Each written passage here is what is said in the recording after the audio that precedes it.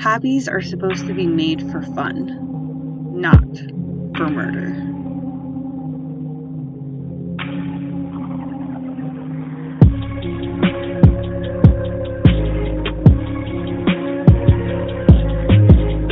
Hey, everybody, welcome to Crime Over Cocktails. My name's Tiffany, and I'm the host. So, today I want to talk about Amanda Taylor. I just wanted to put a warning out there in the beginning that just in case, if anyone had any triggers or anything like that, that this may not be the episode for you. So, I just wanted to give you fair warning. I decided that I wanted to have a Dirty Shirley with this episode. Don't judge me. I still like them. Love me a Shirley Temple, just you add a little vodka. Amanda Taylor grew up in Florida with her mother, and she didn't exactly have an easy life. She actually never met her father, and her mom was an alcoholic so bad at the age 11 that her uncle Matthew decided to take her home with him, and he lived in Christiansburg, Virginia. When she moved to Virginia, she was able to have a normal life. She had friends, she went to school, she was getting good grades. She met her best friend, Mariah Roebuck, while at school, and they were inseparable from that point on. If you saw one, you saw the other. Mariah introduced her to another friend of hers, Rex Taylor. He was 2 years older than Amanda, but there was an instant attraction. They also had many things in common, like they shared the same birthday. They were both obsessed with horror films, nasty, gruesome pictures. They were just obsessed with murder and killings and serial killers. So the three of them would just kind of sit around and watch horror movies all day. They loved the gore, the effects. They even had joined a community online that was everything horror. They were also talking with serial killers and was part of a serial killer fan club. Do y'all know that existed? Because I did not. So, Amanda ended up getting pregnant in the 10th grade and dropped out of high school. By March of 2014, they were already married for 9 years and had two children, 6-year-old Damien and 17-month-old Dayla. Amanda's a loving mother. She likes to spend time with her kids. She liked to take them places, post pictures on social media. She just loved being a mother and she loved being with her family. But about 8 years into the marriage, Rex was starting to get very depressed. He used to battle with depression in years before, but it seemed as if it was coming back. And he just seemed to always look like he was in pain. You could see the pain on his face. He wanted to be there for the family, but he just doesn't know how to shake it off.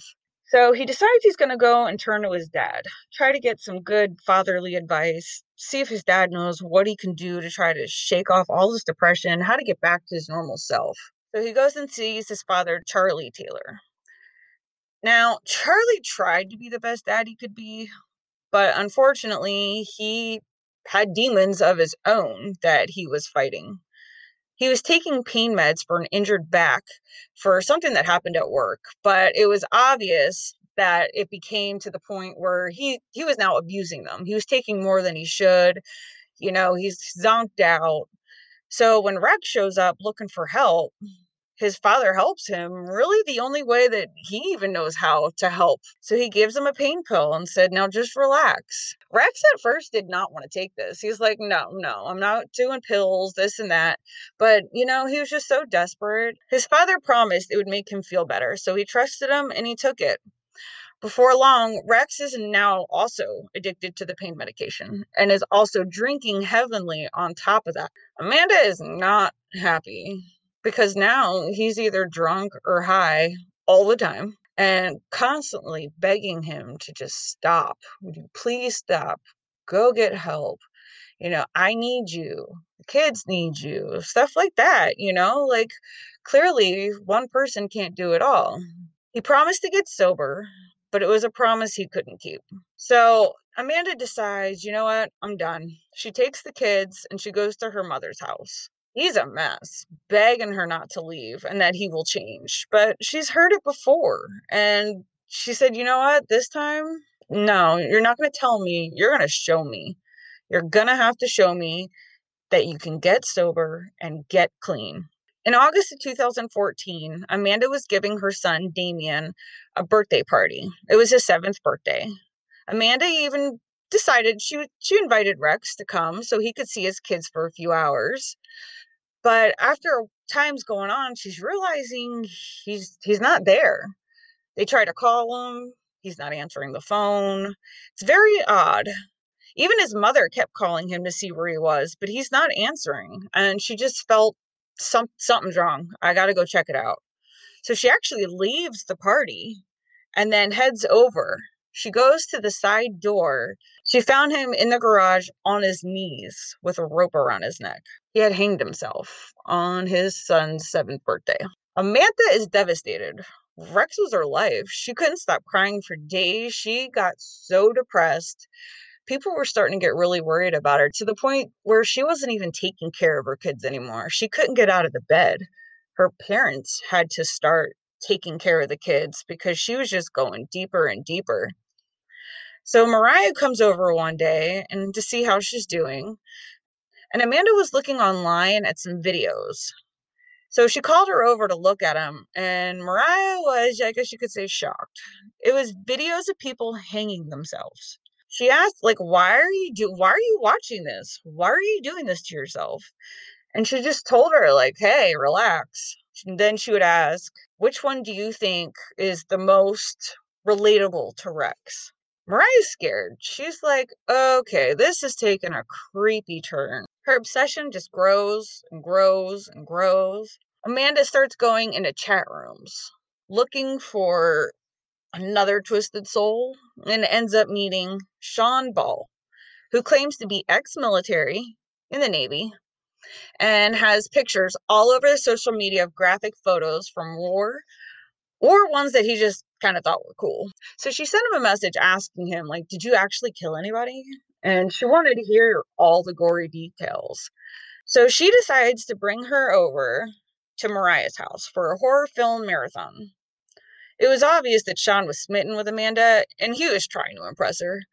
Some of the friends that were there also remember him telling her things like, I can rip a man's head off with my bare hand. And that she just looked at him like, oh my God,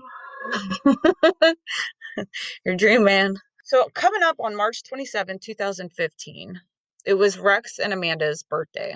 And this is the first one since his death. She told Mariah, I don't know if I can handle it. I'm not sure I can make it. And she's telling her, you can and you will. You're going to be fine. We're here. They go to his grave and she just drops to her knees. She's crying. She's cleaning off the leaves on his grave, just saying, like, I love you. And then she just snaps.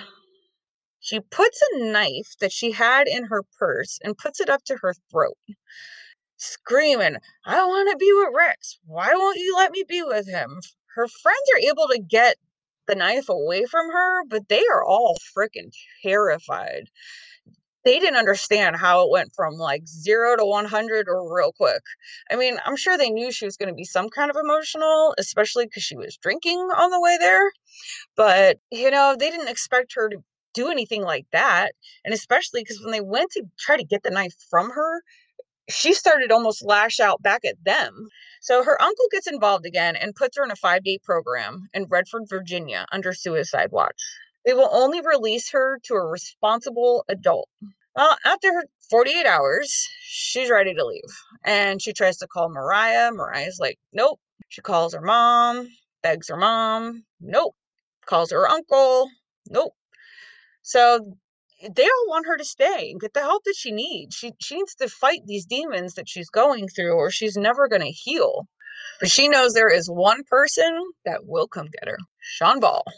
As soon as she takes off with Sean, she gets on her social media account and says, when this monster entered my brain, I will never know, but it's here to stay. They go to a hotel to try to figure out what's the next step. Amanda says, I want Charlie dead. He's the one who gave him the pills. If it wasn't for him, Rex would still be alive. Without any hesitation, Sean gets up and he said, I got this. Got the keys to his Jeep and took off. When he came back, he had a gun and more than the necessary amount of ammo. To her, like, this is her knight in shining armor.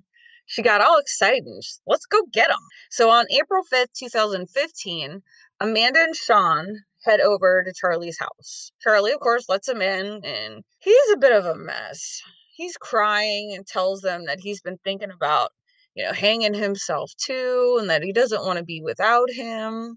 I wanted to be a good daddy. Amanda slowly takes the knife, and as soon as it turned 3:27 p.m., she attacked him with the knife, stabbing him more than 30 times, and stole money out of his wallet, which only ended up being a few $100s. But turns out they were not alone in the house. Charles takes care of his disabled father. He is bedridden in the bedroom in the back of the house. When the cops arrive, they speak to the father, and he tells them that he recognized one of the people and that it was Amanda with an unknown male. When they try to trace Amanda's phone, they notice that she had removed the SIM card. That way that they can't track her location and she's untraceable. So then they head over to her socials to see what they can find out about her. And at first glance, it looks like she's a loving mom. There's a picture of her with the kids. And just as they're sitting there looking, a picture pops up with her and the biggest smile on her face while holding up a knife with blood running down it and Charles' dead body behind her in the picture. Captions read, I truly love my kids, but this is for Rex. They end up in Gatlinburg, Tennessee at another hotel. Amanda wants to know how many rounds of ammo they have. And Sean's like, yeah, enough. And she's like, all right, I want to kill every man over the age of 60. She's out for blood now, and she did not have a care in the world. While they're there, police now know who she is, and they start to look at Sean's socials, and they are horrified by what they find. They find pictures of people getting raped, murder, decapitations. They even thought that this may end up worse than expected. They're not going to stop. They're going to become serial killers. And Sean's starting to have second thoughts. He was just doing this to win her over and impress her, but now she's trying to go all out. And even though he said he was down for all the bloodshed, I think he was really ready to call it quits after Charles. He kept telling her that they just need to lay low, but Amanda's mind was made up. She wasn't having it. I think Amanda could also feel that he was starting to back out. So she decides, let's go for a drive. And as they're driving, she's like, you know what? You're going to prove it to me. You're going to prove to me that you are in this with me, that we're in this together. So she eyes a jogger and says, I'm going to go get her and bring her back to the car. When I get here, you fucking shoot her in the face and we drive off. So she actually gets out of the car, runs after the jogger. Jogger starts heading back to the car. Sean backs out. So he won't even roll down the window.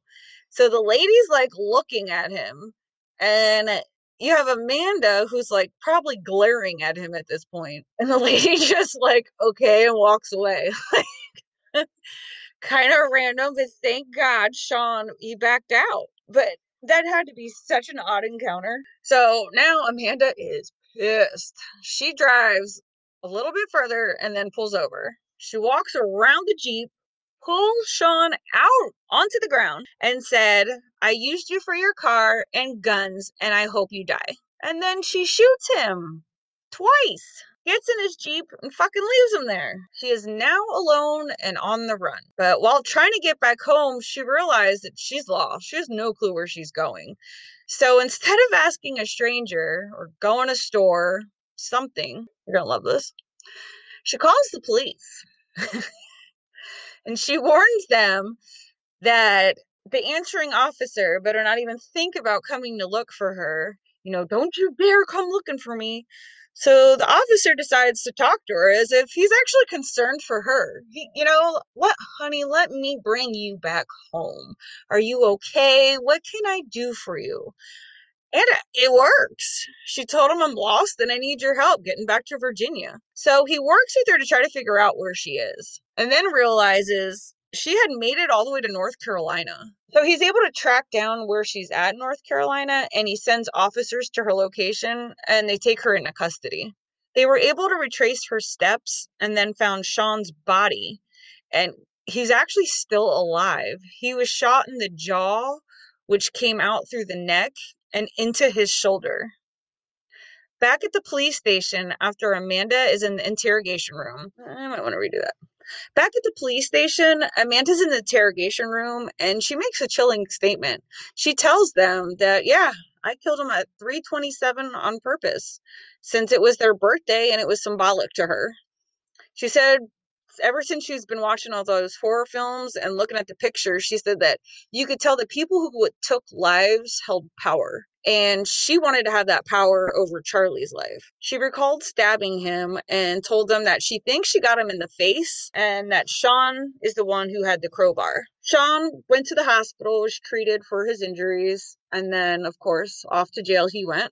He got 41 years, and Amanda received life without parole. Her children are now with her mother being raised, and just this whole situation is sad. If you know somebody who has an addiction or anything like that, try to get them help. Get yourself help. There's people out there to help you. Organizations, helplines. Shoot me a line. I'll talk with you. One of the things that kind of bothered me in this, it's sad enough when somebody decides to do that, but to do it on your child's birthday, I don't know. I think that made me most upset just because, he's so young and he's going to remember that for every birthday for the rest of his life. And that's a shame. Well, perfect timing. Make sure to follow, like, and subscribe. I'm on Instagram, Facebook, YouTube, Spotify, and Apple, or anywhere that you like to listen to your favorite podcasts. If you would like to help support the show, please head over to Crime Over Cocktails, and that's where you can check out the official merch or the Patreon page. Thanks for listening, and we'll talk crime another time. Bye, guys.